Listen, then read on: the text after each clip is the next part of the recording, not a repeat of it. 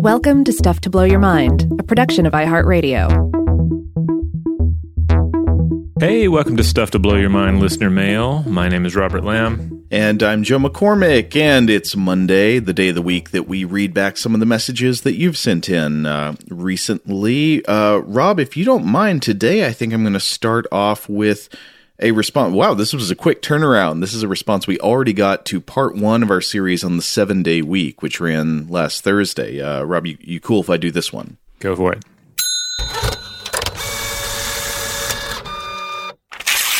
All right, this is from Kennedy. Kennedy says, "Hi, I just finished listening to the part one episode of the 7-day week. I was intrigued because I have time-space synesthesia, so I see time in the space around me, including weeks, months, and years. If it hasn't already been done, this would make an interesting podcast topic." I don't know much about this. This sounds fascinating, though. Also, while listening, I kept hoping you would bring up menstruation as a biological or natural cause for weeks or months. I saw a post a while ago hypothesizing that women may have been the first to track time in a month-like pattern because of 28-day menstrual cycles. A period is also often 5 to 7 days. Just wondering if you looked into the influence of this on our current system of months and weeks. Thank you for the fantastic episode. Sincerely, Kennedy. Well, thanks, Kennedy. Yes, I think these are both really interesting ideas. In part one, we talked about one of the main functions of the week being as an organizing principle for what the historian that we cited in that episode, David Hinken, calls stock-taking, but we were also referring to as time conceptualization or mental time travel. Basically, the week plays a role in helping us mentally organize events in the recent past and near future. And I think on this front, yeah, it's totally worth remembering that as much as we all, to some extent, visualize time, some people really visualize time or really have even no choice but to visualize time in a very concrete and vivid way. I remember a while back having a conversation with a family member who was, if I recall correctly, I think the way she was describing things was talking about having a form of something like time-space synesthesia, where they would vividly perceive time as a type of ribbon that rotates in a circle around them, and there was some kind of visual cue making parts of that ribbon, I don't know, like marking them off in terms of days or weeks or months. Interesting. Yeah, I mean, this instantly makes me think, like, whatever's going on with that person's individual synesthesia experience, like, how would it differ if they had grown up with a different perception of time, a different calendar system, etc.? Mm-hmm. Yeah. But on the second question you raise about the origins of the week, and I guess this would not necessarily be a strict 7-day week, but some kind of time organization unit on the order of like 5 to 7 days or so, on the origins of that possibly being linked to the human menstrual cycle, I don't know if anybody has any direct evidence of that, and I don't know what that would be. Maybe like, I don't know, written records from the ancient world, from, Mesopotamia or anywhere, making this connection themselves, tying the earliest concepts of weeks to the menstrual cycle. But it seems like inherently a very plausible biological basis for that kind of organizing principle. Kind of on the same level as like the agricultural market cycle hypothesis, right? There are some fairly universal human experiences that are going to be happening in cycles on the order of, some group of days that subdivides the lunar month. Yeah. And of course, we do know that in different cultures there would be rituals and practices associated with menstrual cycles. So, I initially thought the same thing. I thought, well, there have to be some papers out there that discuss this, that at least consider this connection, if not present some sort of evidence like we're discussing here. But I really couldn't find much out there. Not to say that my research skills are perfect and above reproach, but if there was something good out there, I missed it. And I would love to be corrected if anyone out there has a paper or in fact this post that is mentioned. I would love to read more. Well, yeah, I guess anything you came across that was like a biological reasoning that you were hypothesizing to underlie the week, it would be hard to establish a clear link. I mean, I think that was also true when you were looking at that paper in the journal, Chronobiology International, that was trying to find some kind of biological origin for the 7-day week. I mean, whatever it is, you'd have a hard time showing like, yes, this is definitely the reason. But I think some things seem at least prima facie plausible. And yeah, I would definitely say menstruation is one of them. Yeah, it's actually briefly mentioned. It's mentioned only once in that Reinberg et al. Paper in Chronobiology. They write, quote, "We wish to point out the endogenous, roughly 30-day menstrual rhythm of women, which also confers survival rate, is integrated into the complex multiple period biological time structure.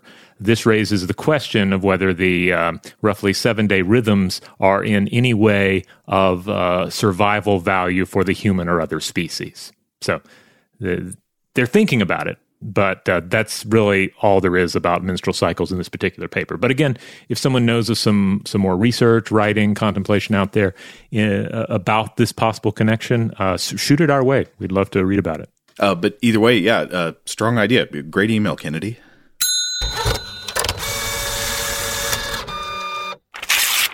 Oh, Rob, there was one other. Do you mind if I read this next message about lava boats? It's pretty short. Yeah, go for it. So this is in response to the episode we did, I guess, a couple weeks ago now, about lava boats in sort of both ways you could interpret that. I talked for a long time about pumice rafts, these volcanic rocks that end up floating on the surface of the ocean and make these vast undulating parking lots in the middle of the Pacific.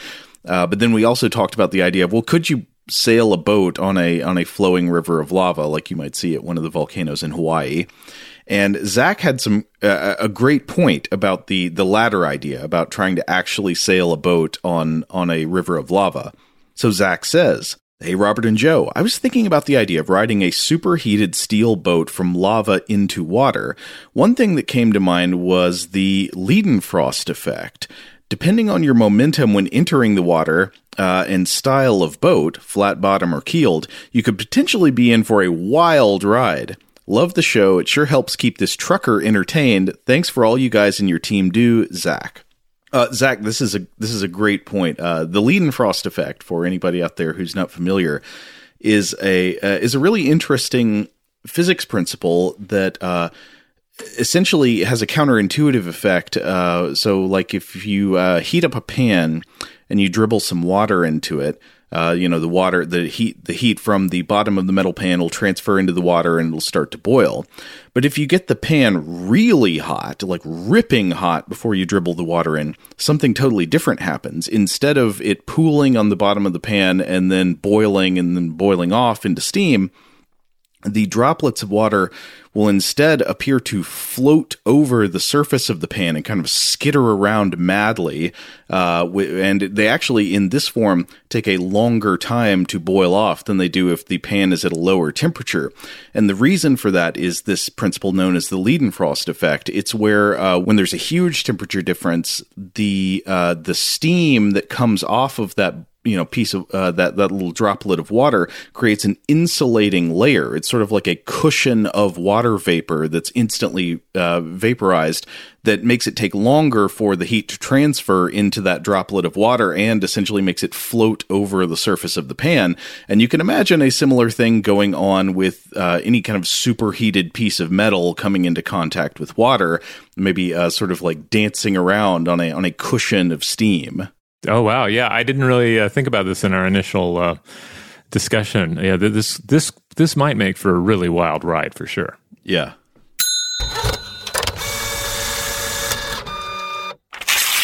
All right. We have a response to a Vault episode here from Jim in New Jersey, specifically our catch-up episode of Invention, which we recently re-aired. Jim says, "Robert and Joe, there was a Heinz processing plant in my hometown of South Central Pennsylvania.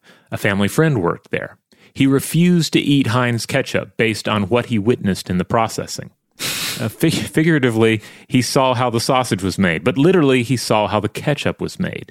But he would eat other brands of ketchup. His family would tease him and ask, 'Do you think they make ketchup any differently?'" I didn't think about this. Is Heinz going to come after us with their lawyers for reading this? Whatever. I like Heinz ketchup. There you go. Unpaid endorsement. Yeah, anyway, he continues. You ended your invention of the ketchup episode by asking if you had any listeners who had never eaten ketchup. I can't be that listener, but I know one person whom I can guarantee never tasted ketchup, my father. My dad was an extremely picky eater. He wouldn't eat any foods that contained tomatoes in any form. No ketchup, spaghetti, and sauce, pizza, sliced tomatoes, etc. He would eat spaghetti with melted butter on it. Tomatoes was only one of his forbidden foods, but it was probably the one that cast the widest net.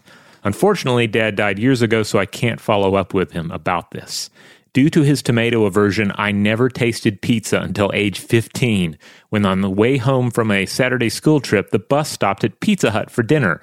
After one taste, I practically moaned, "What is this food of the gods?" Jim in New Jersey. Oh, wow, Jim. Well, so I can sort of relate because I never went that far. Like, I always liked pizza and stuff, but unless it was in a highly sort of processed and sort of hidden form, I actually did not much like tomatoes when I was a little kid. There were weird exceptions, though. I mean, I did like some things with tomatoes in them, but like most of the time, if there were visible chunks of tomato in something, I did not like it, did not want it. And I don't know what changed. I mean, now tomatoes are one of my favorite foods, but yeah, as a kid, I remember being grossed out. Yeah, I don't remember being super into just like raw tomatoes when I was a little kid. My son, however, has always eaten them. He's a much better eater than I was at his, growing up. Like a pretty early age, he would pick up a tomato and just eat it like an apple. So yeah, no problem there. But if you're not even if you're not into tomato-based substances, or for some reason you can't have tomato-based foods, you can certainly still have pizza. You can get a white pizza. You can have like a pesto-based pizza. And I would agree that the pizza, not a controversial opinion here, is pretty great. And I would expand that to when I say pizza, to not just mean like literal pizza, and also some of the sort of turf wars between like one pizza tradition and another. But if you just take into account like all flatbread-based foods, it's a perfect formula. Actually thinking about food aversions of this type, though, it's making me wonder, like, what is the psychological basis of food aversion? Like, how is a food you don't like represented in the brain? Because just remembering my childhood, so there were so many things I didn't want to eat because I thought I didn't like tomatoes, but like I loved tomato salsa, and I would eat pizza that had tomato sauce on it. It was like a tomato worked as a sauce or something, like if it was in liquid form, but I didn't want chunks of tomato, I think. I don't even know why that would be. Like, what's happening in my little kid brain to cause me to feel like that?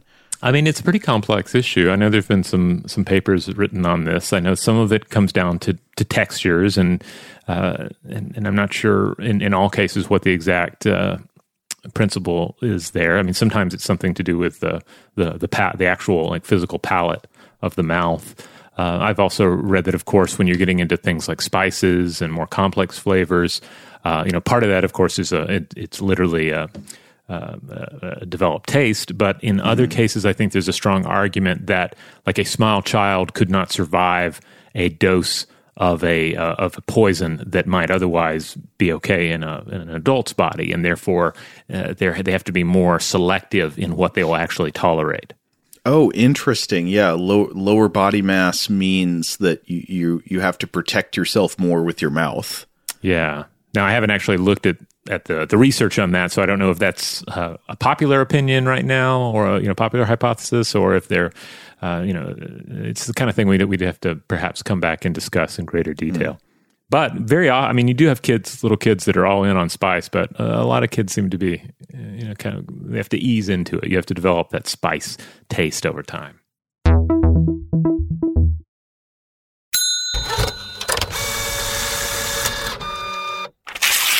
All right, this next message was in response to the Moses effect. This is from Shannon. If you didn't catch that recent Vault episode, the Moses effect, again, is a phenomenon that falls under the category of knowledge neglect, where if you ask somebody how many of each type of animal did Moses take onto the ark, most people will say 2, even though they know that it was, in the story, it was Noah and not Moses. So you just ignore that part of the question. It just doesn't even register in your mind. Right.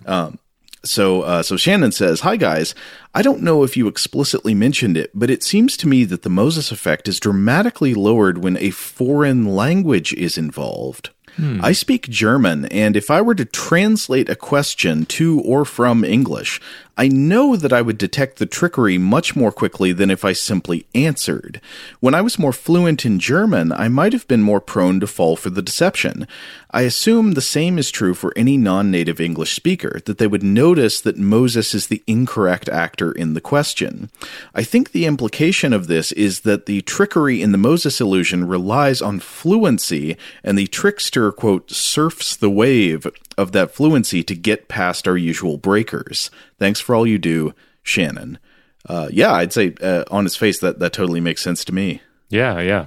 In fact, it's been a while since we did that episode, so I don't remember for sure, but I think some of the studies that looked at the Moses effect looked into whether altering processing fluency, like doing something to make it harder to understand the question or make it go slower as you absorb it, would increase people's chance of noticing it. But again, I don't remember. It's been a bit.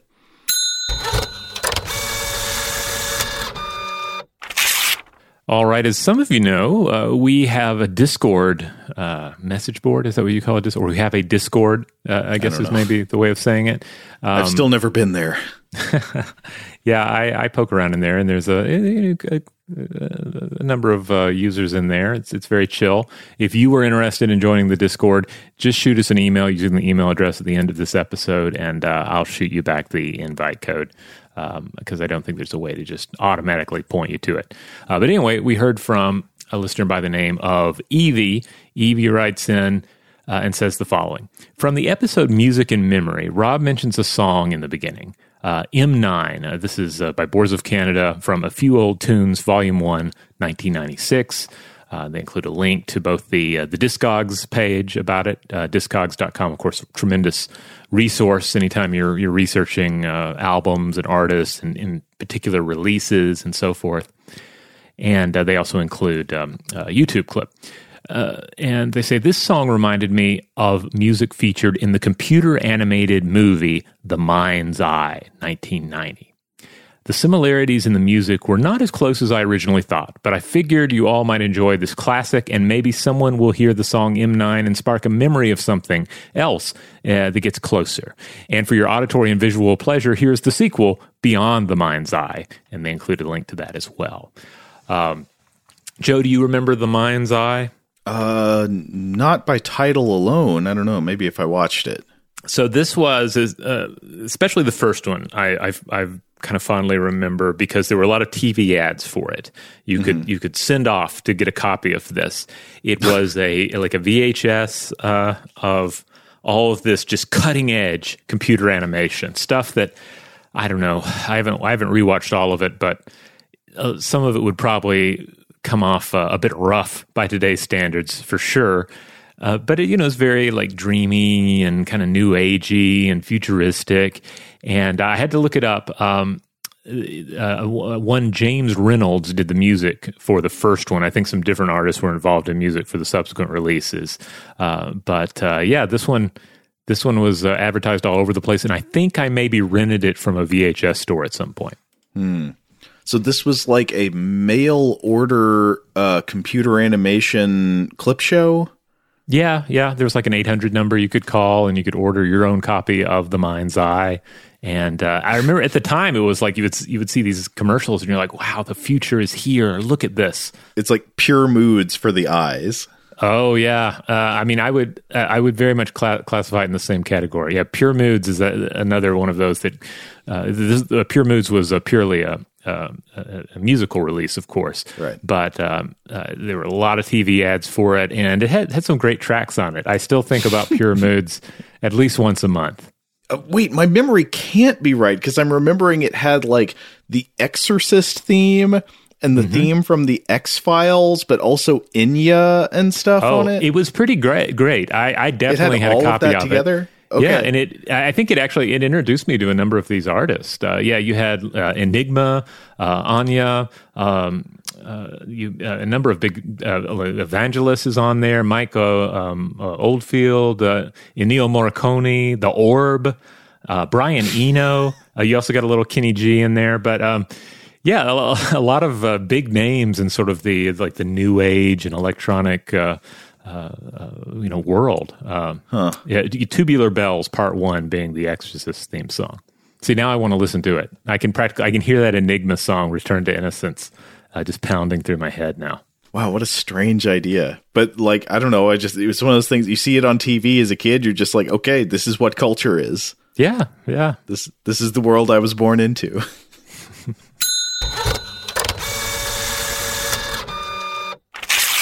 Let's see, Rob, I'm taking a look at some of these other messages you brought in from the Discord, since I haven't seen these before. Oh, we have one from Robin, tying back to Jim's message about the ketchup vault episode.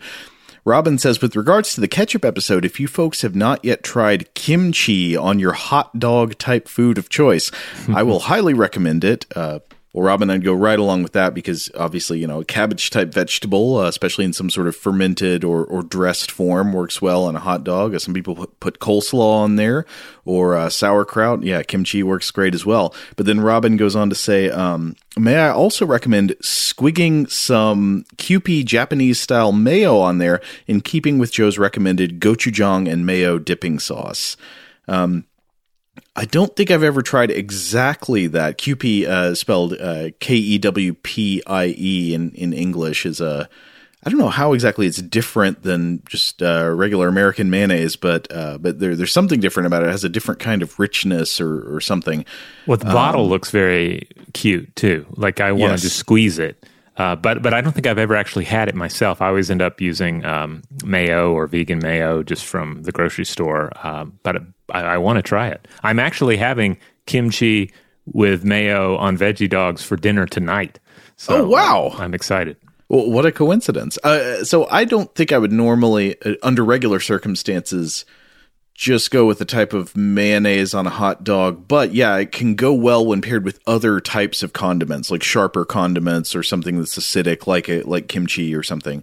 Mm-hmm. I remember many, many years ago when I went to Iceland, they have a special way of dressing the pilsner, the hot dogs there, like you would get at basically any gas station there. That's like there's I don't remember, like 4 or 5 condiments that go on everything. It includes like some onions and some kind of sharper kind of sweet and sour sauce, and then I think also some type of mayonnaise-y creamy sauce. It sounds good. Sounds very good. Anyway, thank you, Robin. All right. Well, it looks like we're out of time. We had some Weird House listener mail we wanted to read. We're going to save that for next time.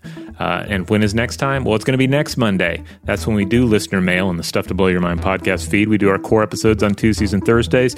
We do a short form artifact or monster fact on Wednesdays. And then on Friday, that is time for Weird House Cinema. That's when we set aside most serious matters and we just discuss a strange film.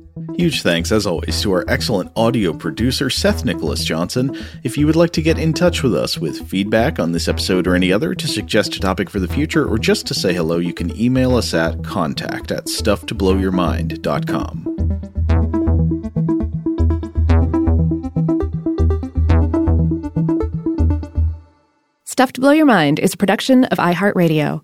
For more podcasts from iHeartRadio, visit the iHeartRadio app, Apple Podcasts, or wherever you listen to your favorite shows.